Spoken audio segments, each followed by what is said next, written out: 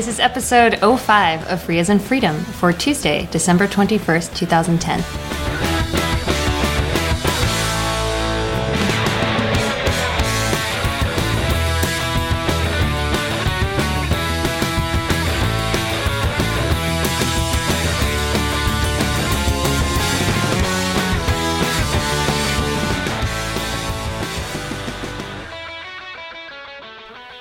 Hi, I'm Karen Sandler. And I'm Bradley Kuhn. And I'm Aaron Williamson. What's he doing here? He was invited. Oh, yeah, I forgot. I brought him coffee and everything, but I just thought it would sound funny to say that. I've already moved from coffee to tea. My coffee wasn't good enough for you? No, I'm just done with it. You're done with my coffee? Mm-hmm. What does that mean? It just means I made you free coffee with peppermint syrup. Yeah, no, it was delicious. All right. But then I made him tea.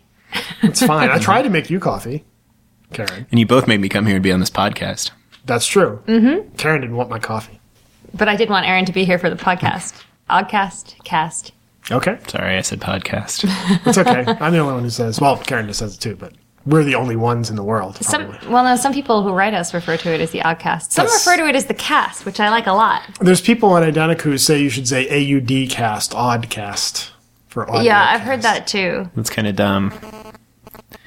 No offense now, we're to our listeners out there on Identica. We're going to get the emails on that. You realize that, yeah. Right? Oddcast makes as much sense as podcast, I think, more or less. It makes more sense. It's the difference is between what you're casting to and what you're casting. Yes. Casting from? No, you're casting all. That's why I like the idea of just calling it a cast. I like to cast a wide net. You could call it a broadcast, which is still what it is. Because it's on broadband? Despite the newfangled technology we have. It's certainly cast broadly. Yeah. It's not cast at all. Actually, it's not cast at all. It's pulled. Yeah. Exactly. That's absolutely correct. I'm sure we could come up with a new stupid word to call it. Ogpole? So RSS-based audio distribution system? So all of our software is vulnerable, huh? We're all going to die. Only if you're running OpenBSD. Right. So a very small percentage of us have potentially vulnerable software based on the word of one guy. Well, I actually heard rumors of this thing probably 6 months ago. Should we summarize what this thing is for our listeners? Yeah, they hate us. They hate it when we do what we're doing right now. So the thing is that Theodorat, who is, I guess, the dictator for life of OpenBSD. He left benevolent out. Was that by design? No, I forgot the word.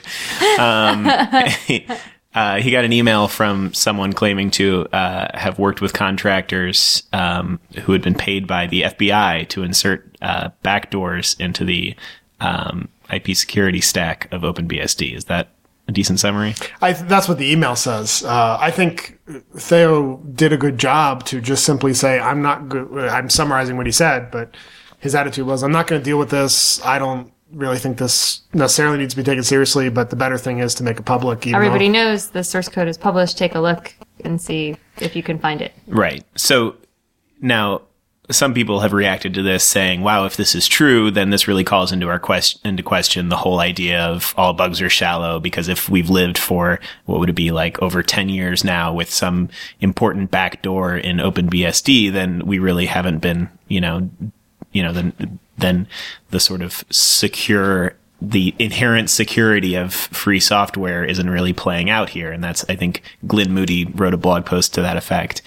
But you're saying you've heard these claims about GNU software as well. I've heard these claims about lots of different free software packages that have been adopted in various different industries. The claims, as I read them on the website, were so substantially similar to the claims I've heard elsewhere that I think this is probably a single-sourced rumor issue more than it is anything else. Why it's being continually spread, I guess, is what I mean. I don't know, but I don't think it's credible, and I think that we could probably bear that out. Now, with regard to your point of is having the source available solve the problem? Well, it's true that at any given time, there could be all kinds of security vulnerabilities, which in fact there are.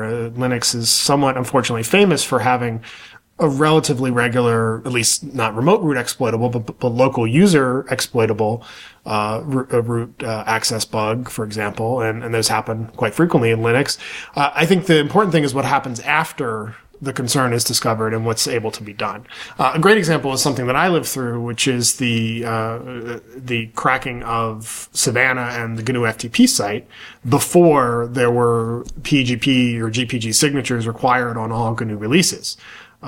And in fact, that's why we started requiring it. But there was a period of time there we had to think about if somebody broke into the FTP server, they could have replaced GCC version x.y.z with something with a Thompson's bug in it. And if it's in there, then it could be being propagated around the world thereafter.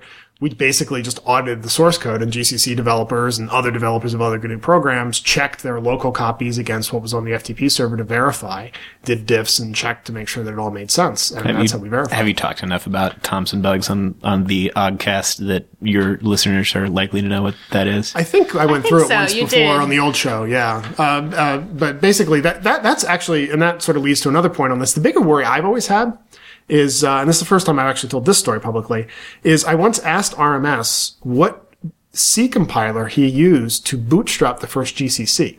He does not remember. So if that very first compiler he used had a Thompson bug in it, and he bootstrapped the first GCC with that, and we've bootstrapped all GCCs since then with a GCC like that, we could actually have a living Thompson bug floating around every binary of GCC that no one knows about, and it's not even in the source. All our base are belonging to Thompson. Well, it wouldn't be Thompson who did it, because Thompson did it as an intellectual exercise in the old Unix code, and I doubt that's what he called it. Yeah, I doubt he bothered to go into whatever compiler RMS was using in the late 80s, because he used some proprietary compiler and he doesn't remember which one.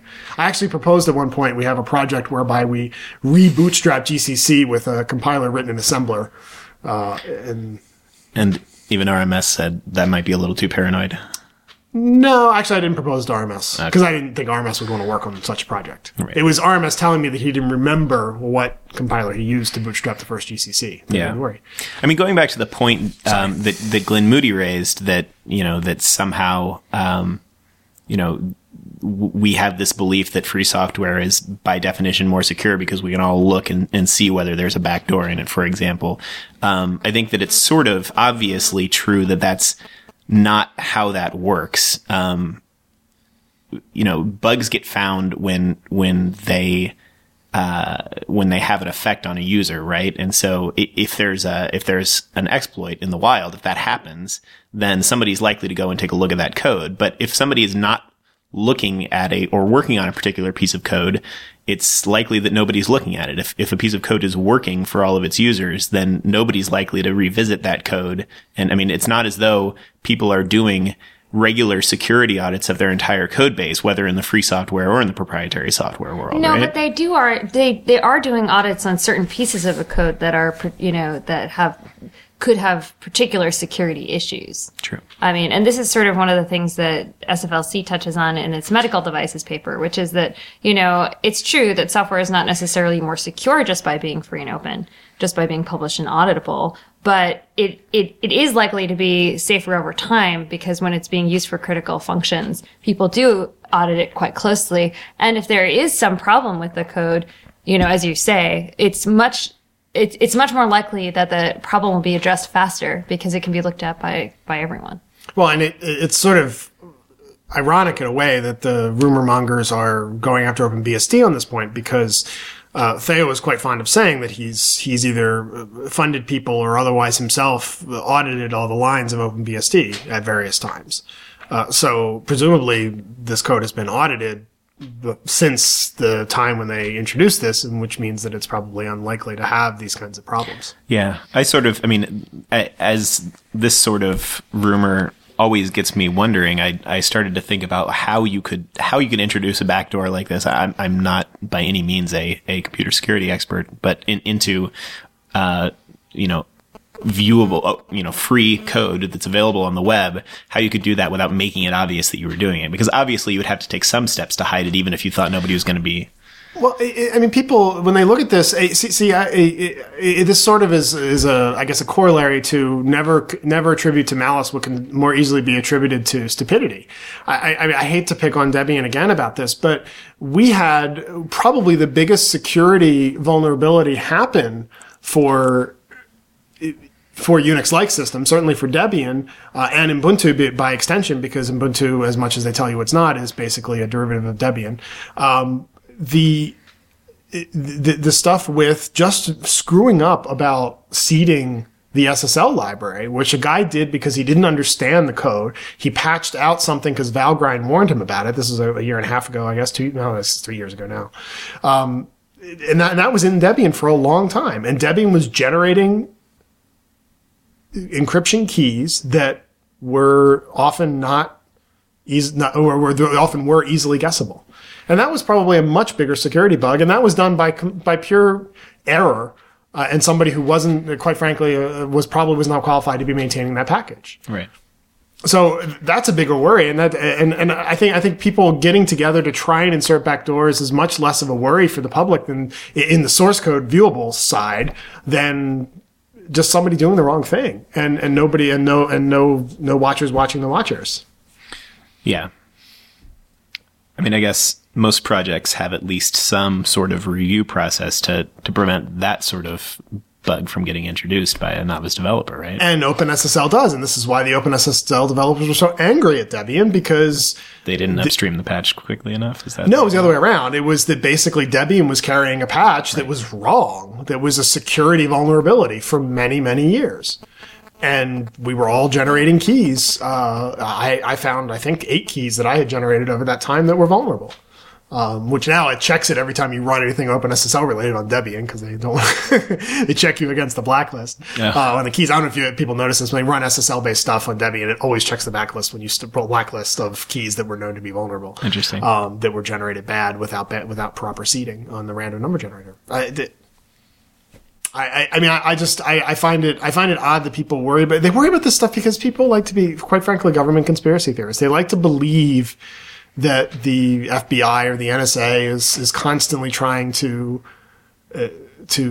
manipulate the world. And there was a time in my life when I subscribed to some of those conspiracy theories. I think that they're probably mostly bunk now. I don't think that the government is trying desperately to get access to all the stuff it can. And the example I often give, sorry to go on about this, but the example I always give is there was this really classic situation that happened that wasn't widely reported because it was a long time ago. In the late 90s, there was actually this mobster who was using PGP.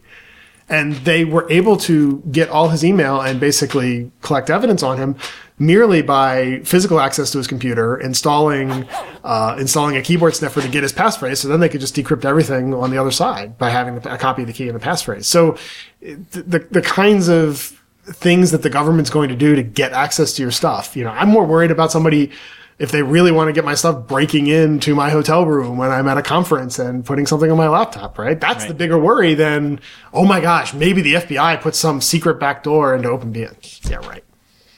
Sorry, I'm ranting now.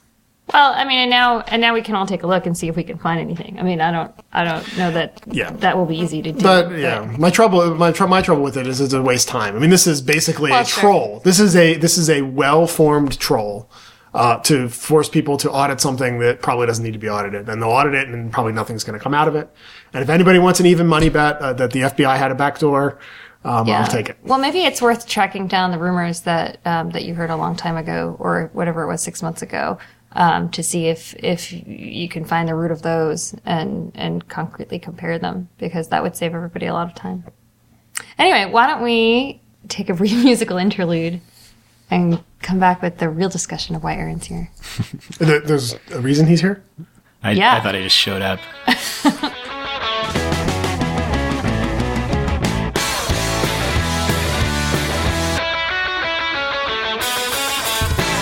Everybody's looking at me as if I'm the one who's supposed to start. You always start after coming back from That is not true. For a long time, that's been true. You're a liar. I don't ever start.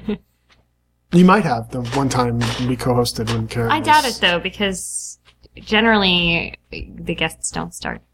No, he wasn't a guest that one time. That's You true. were either sick or That's true. Temporary replacement co-host. And actually, we referred to him not as a guest, at least the last time that Aaron was on the on the old podcast. show, yeah. That's right. But then we made a big deal out of it. We dubbed you like special occasional additional co-host. something. which it is kind of weird that we say host in the U.S. Like, it makes a lot more sense, presenter. Does that mean everyone else out there is a parasite? Exactly. That's the point that people make, and the people in the UK have this right because they call them presenters rather than hosts. So maybe it's simian. I've been watching a lot of Deep Space Nine. Oh, yeah. Presenters. We're presenters. And you're a special... Well, actually, this time you're a guest. But you have been on the old show, special extra presenter. Vestigial presenter. I don't even know where to go with that. That doesn't sound that good. SFLC did file another amicus brief last week. Yes, we did. Thank you for getting us back on track, Karen. That's what I'm here for.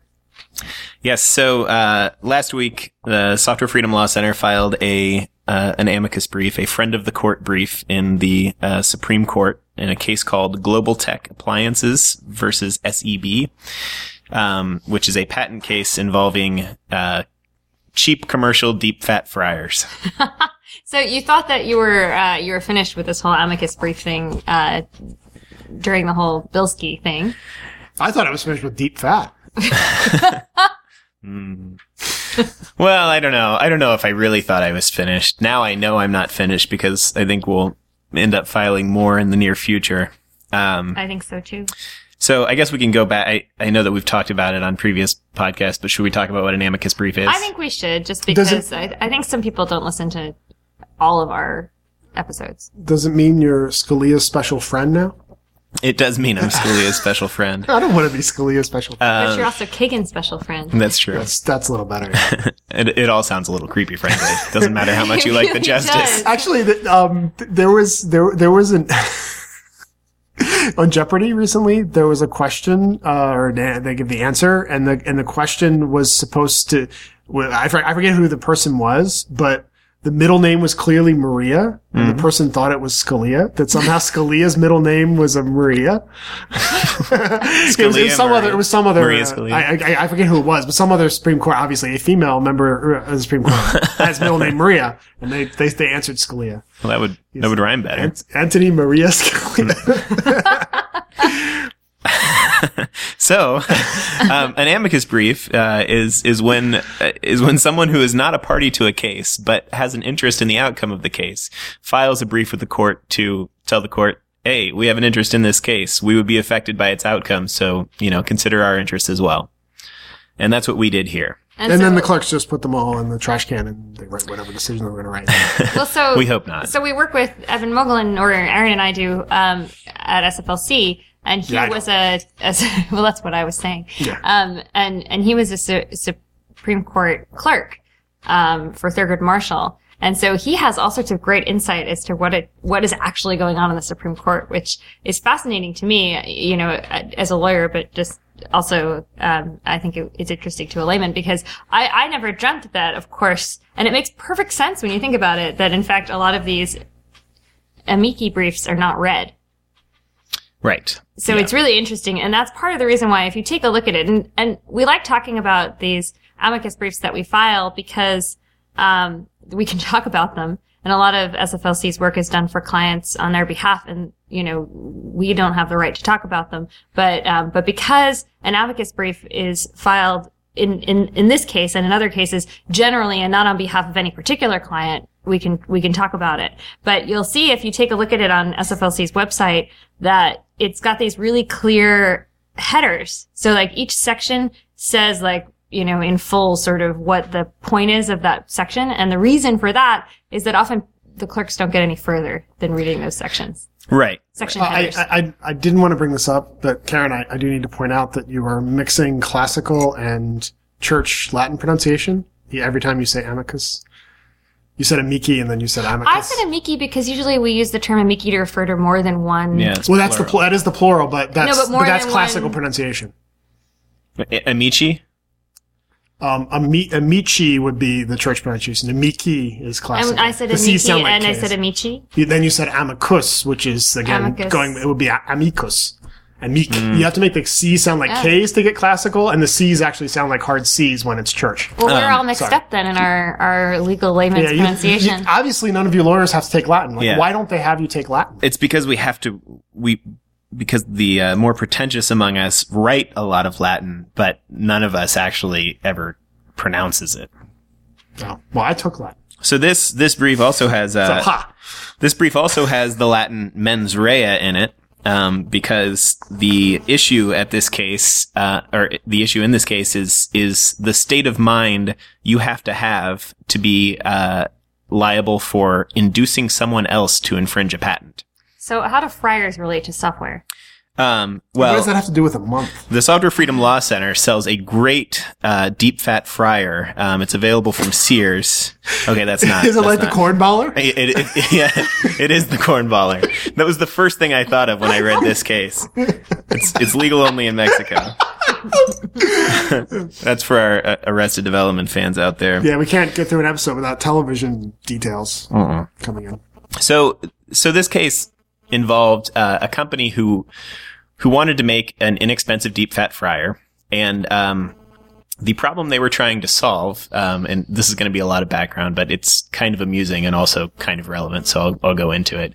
The problem they were trying to solve with their deep fat fryer is there's essentially a skirt on the fryer to protect the fryer itself from oil that spills over during the frying process.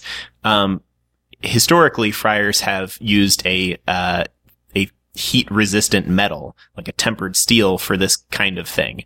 But this company, I guess it was Global Tech, had developed a means of using a plastic shield, because they were able to use a thermal-resistant ring around the fryer itself to shield the plastic shield itself from the hot elements of the fryer, so that it wouldn't melt during operation.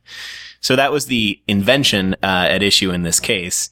So the defendant in this case had basically bought one of the plaintiff's fryers and told his engineer to copy it to make something exactly like it. And so the engineer did that. Then they took that fryer that they had just built, copied from the plaintiff's fryer, and sent it to a patent lawyer and said, hey, could you look at this and tell us whether it would infringe any patents? Without saying that they looked at other fryers. Right. Without saying that they had copied this directly from a competitor's fryer. So they got back clearance from the lawyer saying, I patents, you are free to use this design. And then they got sued because there was in fact a patent on this thermal ring protecting the shield of the fryer. So as a side point,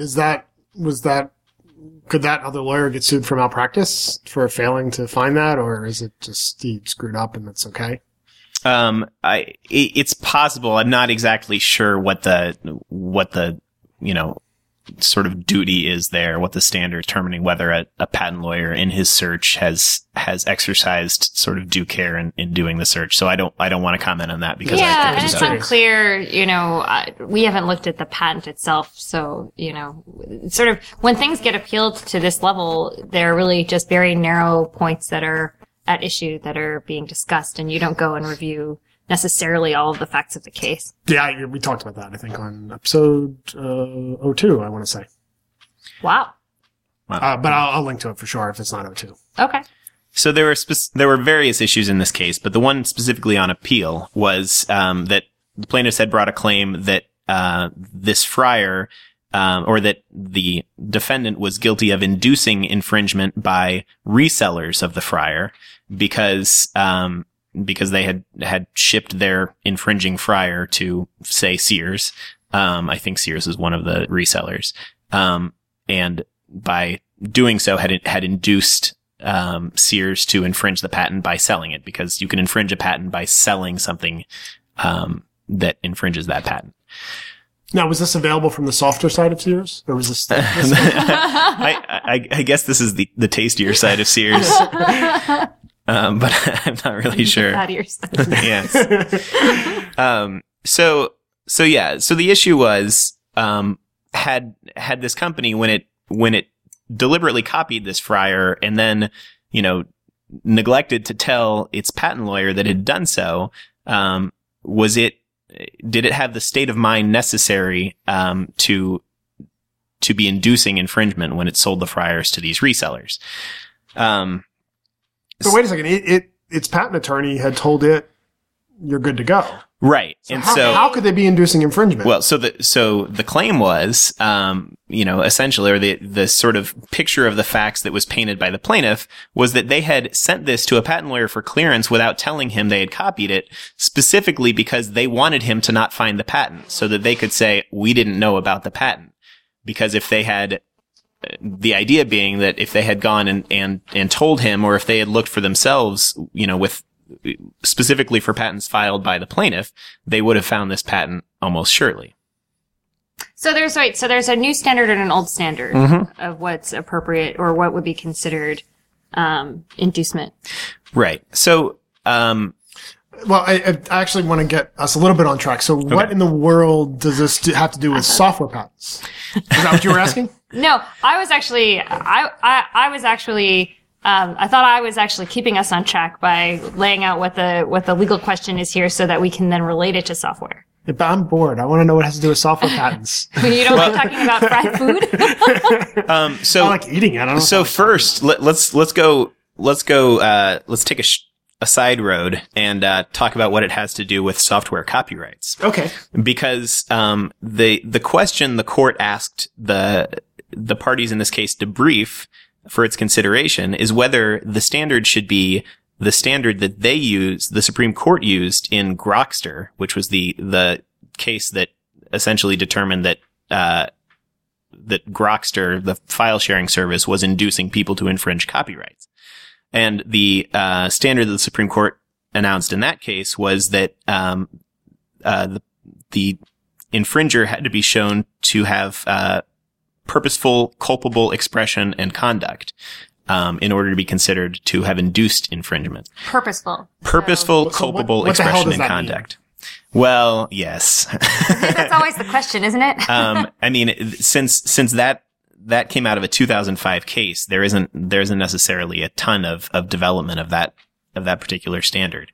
But you can certainly glean from that word purposeful that you had to essentially intend for someone else to be infringing a patent in order to induce. Yeah.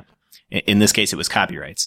And they just want to take that standard and just shoehorn it into patents. So this was a standard developed for copyrights, nothing to do with patents, but they wanted to just shoehorn it right into patents. What the Supreme Court is asking is, should that really be the standard here instead of what the Federal Circuit decided was the standard here? And what the Federal Circuit decided was the standard was whether the infringer was deliberately indifferent to a known risk that a patent existed, basically. Indifference is very different than purposeful, culpable behavior. Right. Well, I'm curious how, so to take it back to Friars, even though I tried to get it off the Friars, how could they be either if they actually went to the trouble of asking a patent attorney? Because I imagine most companies, a lot of times don't even bother to do that. Well, when you take an invention to a patent attorney for clearance, you are, there is always a risk that they're not going to find a patent that reads on the device, right? And if you knew that there was a patent that read on the device and you brought it to an attorney hoping that he or she wouldn't find it and they didn't find it, then you would still have the state of mind necessary, right? Sure. So the idea here was wait, are you saying that wouldn't have been indifferent? That seems a little indifferent to me. Well, but that's also purposeful, right? Yeah. Well, it's purposeful and indifferent. It's a stronger standard, right? To say that, you must be purposeful. Right. Than to say mere indifference. Right. So what the court essentially decided in this case was that this company only went one tiny step short of that. They had every reason to believe, the court said, that there was a patent on this thing. Just to be clear, the lower court. The lower court, the Federal Circuit. The Supreme Court hasn't decided yet.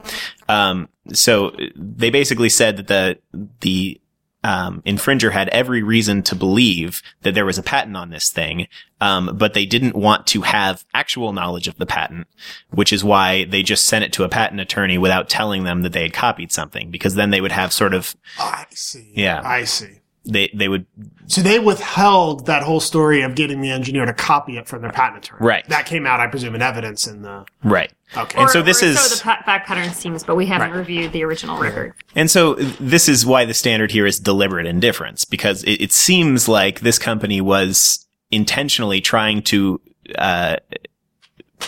not learn about patents that read on this. They wanted to show that they had done due diligence, in searching for the patent, but they really didn't take the steps that they would have taken if they really wanted to know there is. So that was the idea. That's what the court thought here anyway. So, but part of the reason that this case is problematic is that this deliberate indifference to a known risk is itself a new standard.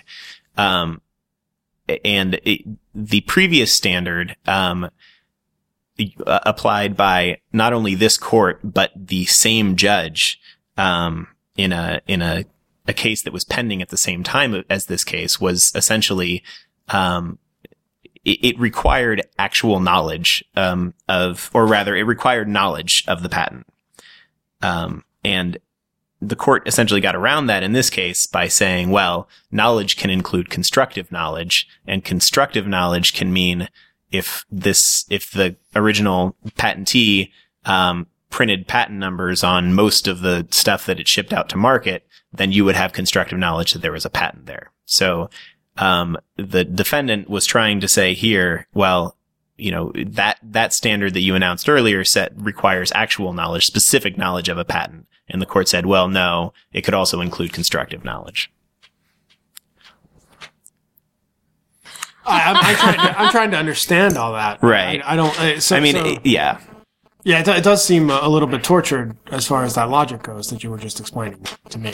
What do you mean tortured? Well, it's tortured logic, it seems like. Well, it's like actual knowledge. I don't really understand how you get to this actual knowledge versus constructive knowledge thing.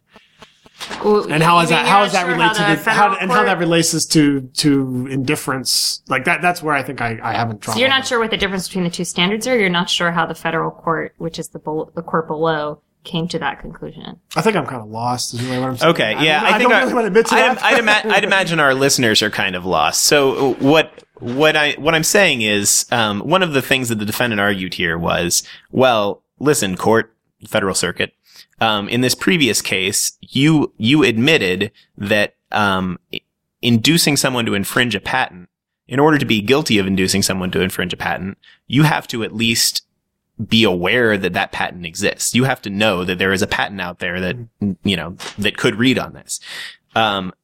And they said, so how, if we didn't actually know the patent number, the name of the patent, we didn't specifically know this patent existed, how could we possibly meet that standard unless you're overturning that standard in this case? And the court said, well, this word no, I don't think the word no means what you think it means. They said, knowledge can mean either specific knowledge of a patent or it can mean constructive knowledge. And in this case, they said constructive knowledge can be met, if you were deliberately indifferent to a known risk of a patent.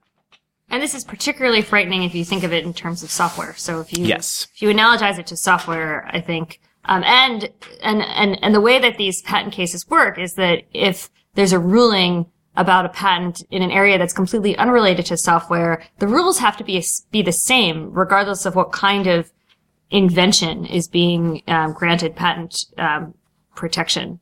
And therefore, if it affects deep fryers, it affects software too. And when you analogize this to software, the analysis is a little bit different, or certainly more frightening from our perspective. Right. So we've probably talked a lot on this show about how software patents are unfortunately blossoming, and are being granted at an incredible rate and when I say software patents, I'll take a step back and say patents that can be infringed by software implementations.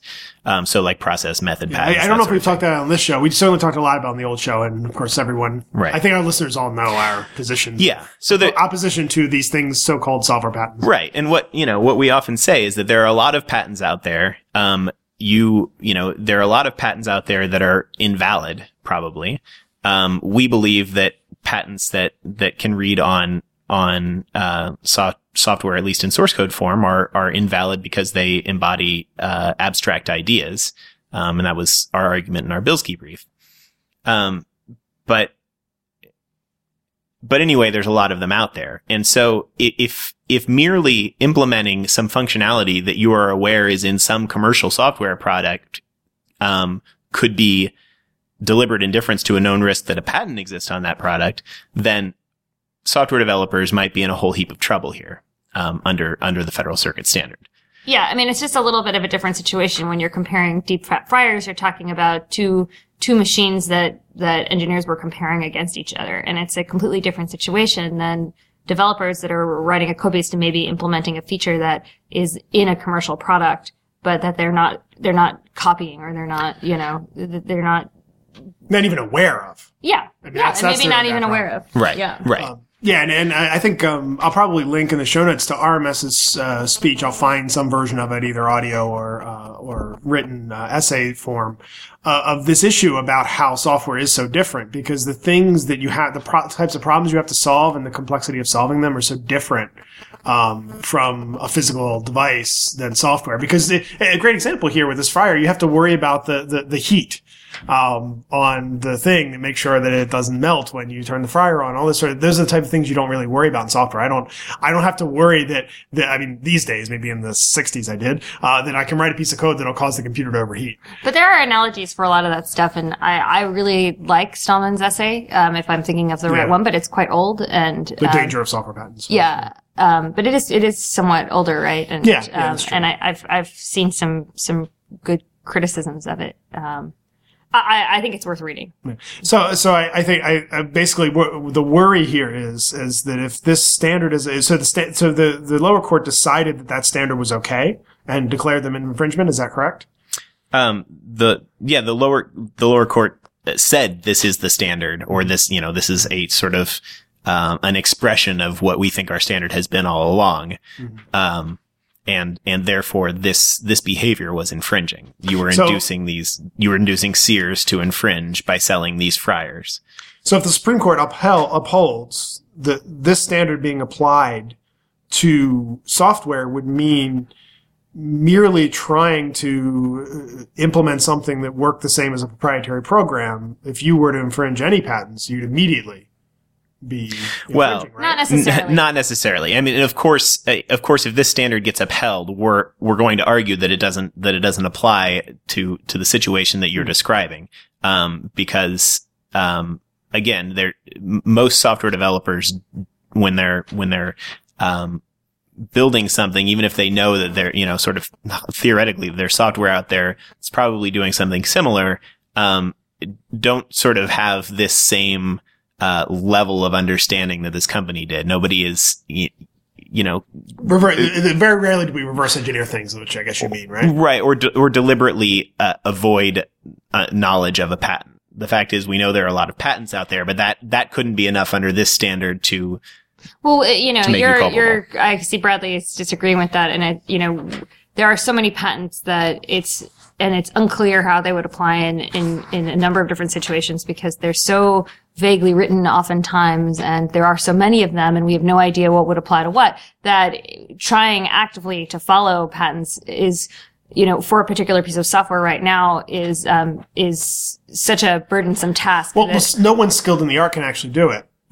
Because every time I've run into a patent that I had to read it, then sit down with a patent attorney, go over it, talk about how the claims might apply to a particular piece of software, come to some conclusion that other patent attorneys disagreed with.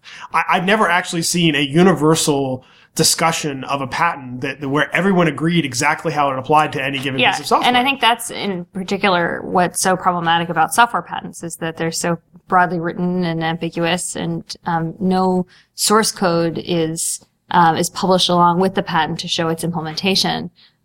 So it's so difficult to engage in that analysis. Now, of course, the reason they don't publish source code is because that can be literally that can be turned into math, and therefore they would really be in trouble about the whole test of whether it's math or not. I don't think that's the only reason they're not publishing. That's one major reason, right? I mean, it's one major reason, right? You can't list source code, because if you do, you're basically saying that this is a mathematical idea, which is what they are. Yeah, and if you read the brief, you'll see that we talk about that a little bit still. Some of the language in the brief comes from the Bilski brief. So if you've read the Bilski brief, reading this one will be even faster, because you can just skim the stuff that you've read before.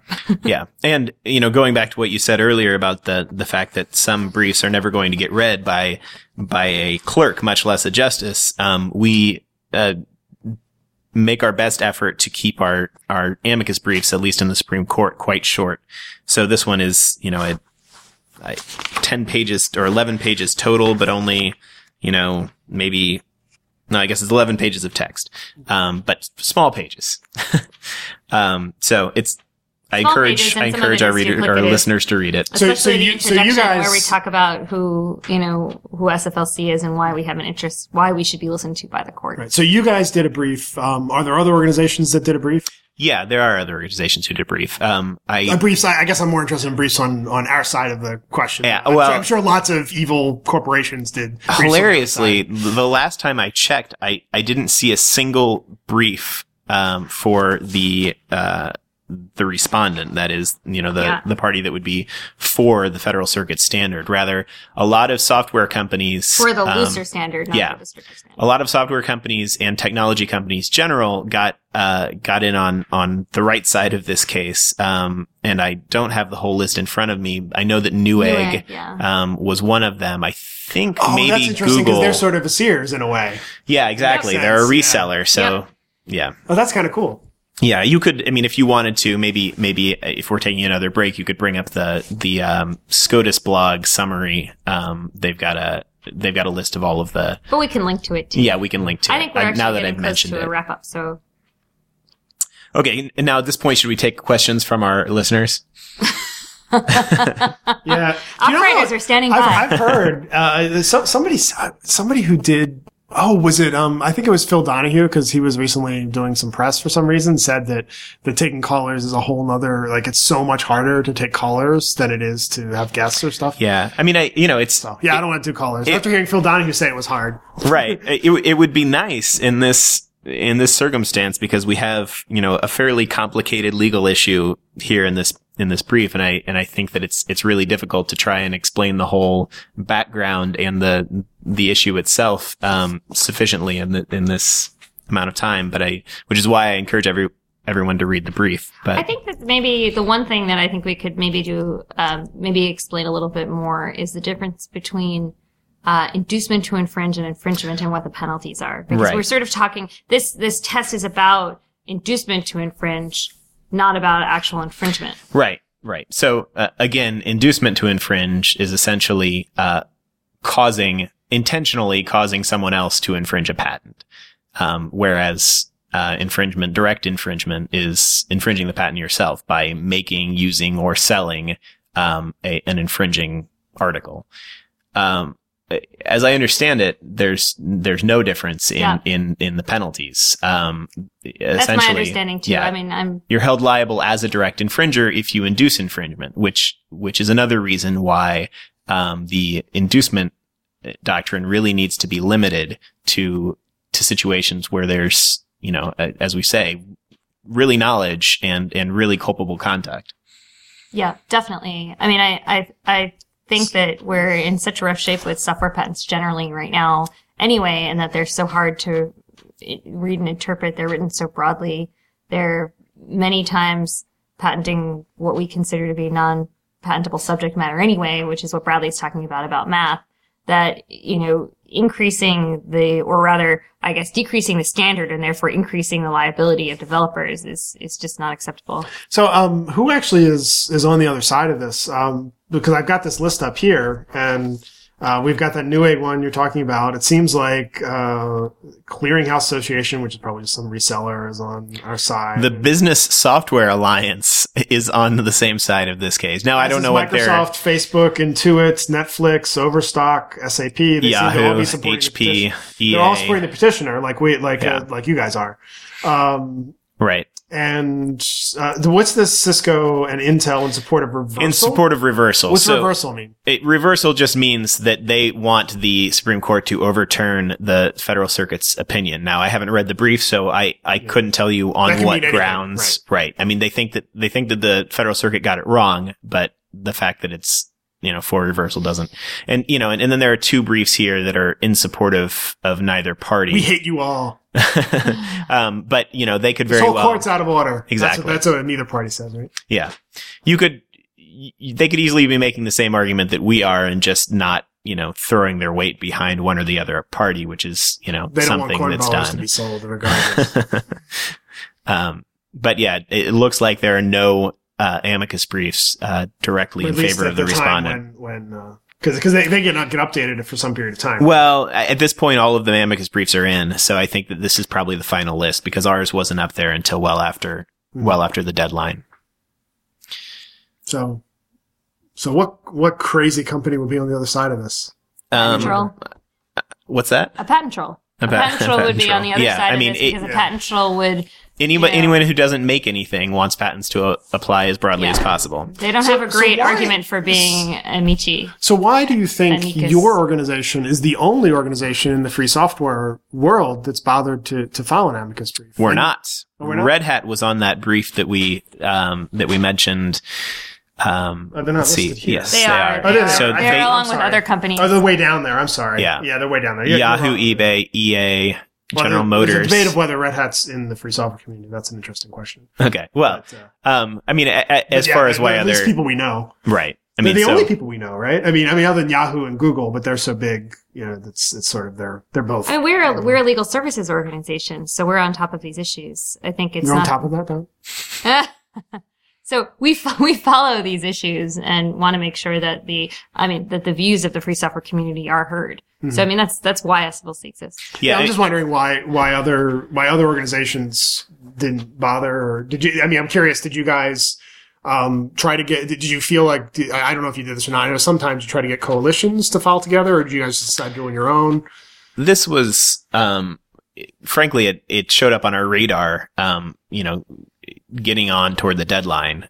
So, we were under a bit of time pressure ourselves with this. I think that this case flew under the radar of a lot of people, which is why you see a relatively low number of amicus briefs for a Supreme Court case, I would say. Yeah. Bilski, it was just legion. But here we've got maybe 15. So I think it seems like a relatively obscure issue. Of course, anything that gets to the Supreme Court, out of patent law is worth taking a close look at. But So I'm curious, what if we're going forward? Do you think it would be better if more organizations other than yours were following this? Like, I'm a director of the FSF, so would you advise I'm not that I'm asking if you give legal advice to the FSF on the air, but would you advise organizations like the FSF to be following as well and sort of trying to talk with you to get, should this be a brief from SFLC, FSF, Apache Software Foundation? So should it be, does that weight have any bearing on the Supreme Court to see a bunch of nonprofits together, or does it not really matter in the end? I think it's probably open to debate whether a dog pile is going to be more valuable. Is that what you call it? Is that actually a no, I don't. Or you just made that up? No, I'm off I the thought it was cuff like a here. term of art of a dog pile. No. Like a dog pile brief is what you call it when there's too many. Right. people in it. I mean, No, I thought. so I've coined it, so now it is a phrase. So you might make the argument, for example, that if there are more briefs filed in support of a particular party, then just the sheer number is going to make the court stand up and say, oh, there's a lot of people interested in this and opposing the Federal Circuit's standard. On the other hand, if a single brief has a lot of people signing on to it, they might say, oh, wow, it looks like there's a lot of agreement on a particular perspective on this issue. So, I think that really, as much as we like to guess about what's going on inside the Supreme Court, it's pretty opaque to us. Yeah. I think logistically I know from experience that logistically it's very hard to get a lot of different parties to sign on to a single I've brief. been in those discussions too and seen that. Yeah, it slows things down immensely. And if you're on any kind of tight timetable, it's problematic. And what a lot of organizations do, and this has happened to me where other organizations have asked SFLC to sign on to their brief, they wait until it's pretty close to the deadline to give it to you. And it's in part because they've been working hard up until the deadline to get it ready. But it also is because they want to say, well, take it or leave it because we don't have the time to negotiate back and forth. So it's kind of, I think it's a little bit of both, and it depends on the situation. But what happens is that at the end of the day, they're just, if there's something in there that you wish were written a little bit differently, you might not want to sign up in whole to the brief that's presented to you. So sometimes it's just easier to file on behalf of a single party. Yeah, and unlike with the Supreme Court and their own decisions, it doesn't really look good when an amicus signs on to a brief, in part. Yeah. We can't say, well, we agree with the brief from Red Hat in parts 3A, 4B, and 5D, and in the conclusion. Yet the justices have no problem. No, they do it more and more all the time. Well, a decision is a little bit different than Agreed. advocacy Of course. statement. I know that it would have been difficult for FSUP to sign on because you guys do say free software and open source are the same thing. Although I do know you favor the term free software, but there's a footnote that says free software is often called Because open it's source very software. confusing. I know. I know why. Well, you did but it. I don't think I you'd- also know that it would be difficult for me to convince FSF to But I sign don't think on that to the free I don't think that the FSF would disagree with us factually that free software is often referred to by some people as open source. Yeah, I think that FSF would demand the wording correctly to be. But anyway, it doesn't matter because I think you're right that it probably doesn't matter whether multiple parties have filed. And the other thing I noted is that in the introduction to it, we were talking about before about how you try to sell the court on why it matters. But you're very boastful of free software. I appreciate it, but it seemed a little boastful to me of like, free software will save the world. If you do this, it won't save the world we do anymore. talk about how free software is essential to the modern internet and to many, if not most, modern businesses, et cetera. And we do sort of play up the importance of free software. I don't think incorrectly, but the point. It's not incorrect. It sounds a little bit sound like a braggart. I don't know. Does the court ever bothered by that? Possibly. I mean, it's a valid criticism. okay, right. The idea is that we've got the first paragraph, if we're lucky, to get the court to understand why our interests are important here. And if they say, oh, well, this is somebody who actually represents really important economic interests in our country, then maybe they will sit up and take notice and read past the subject or the section headers. Well, I read the whole thing. So I appreciate I'm not a judge on any court, but Bradley Maria Kuhn. I'm a judge in the court of public opinion. That's what I say. When I say on Identica, that's really going to matter.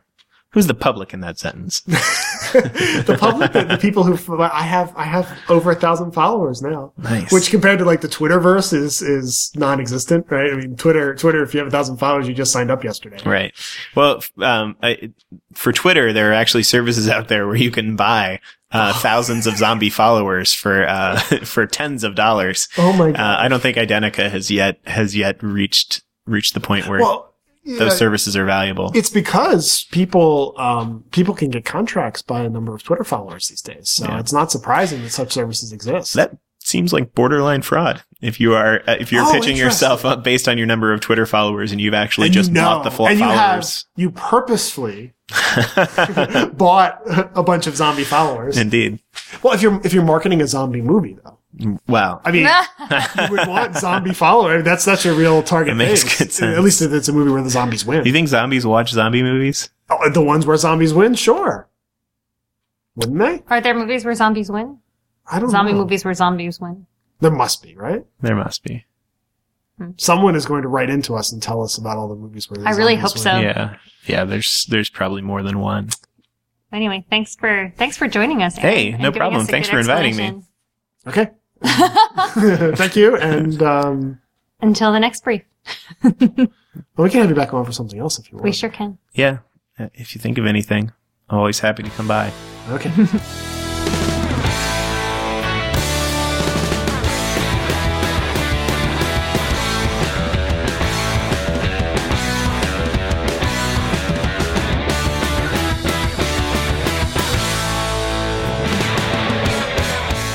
Free as in Freedom is produced by Dan Lynch of halfbakemedia.com. Thanks to Mike Tarantino for our theme music. Free as in Freedom is licensed under the Creative Commons Attribution Share Alike 3.0 Unported license. Please provide any feedback to oddcast@faif.us.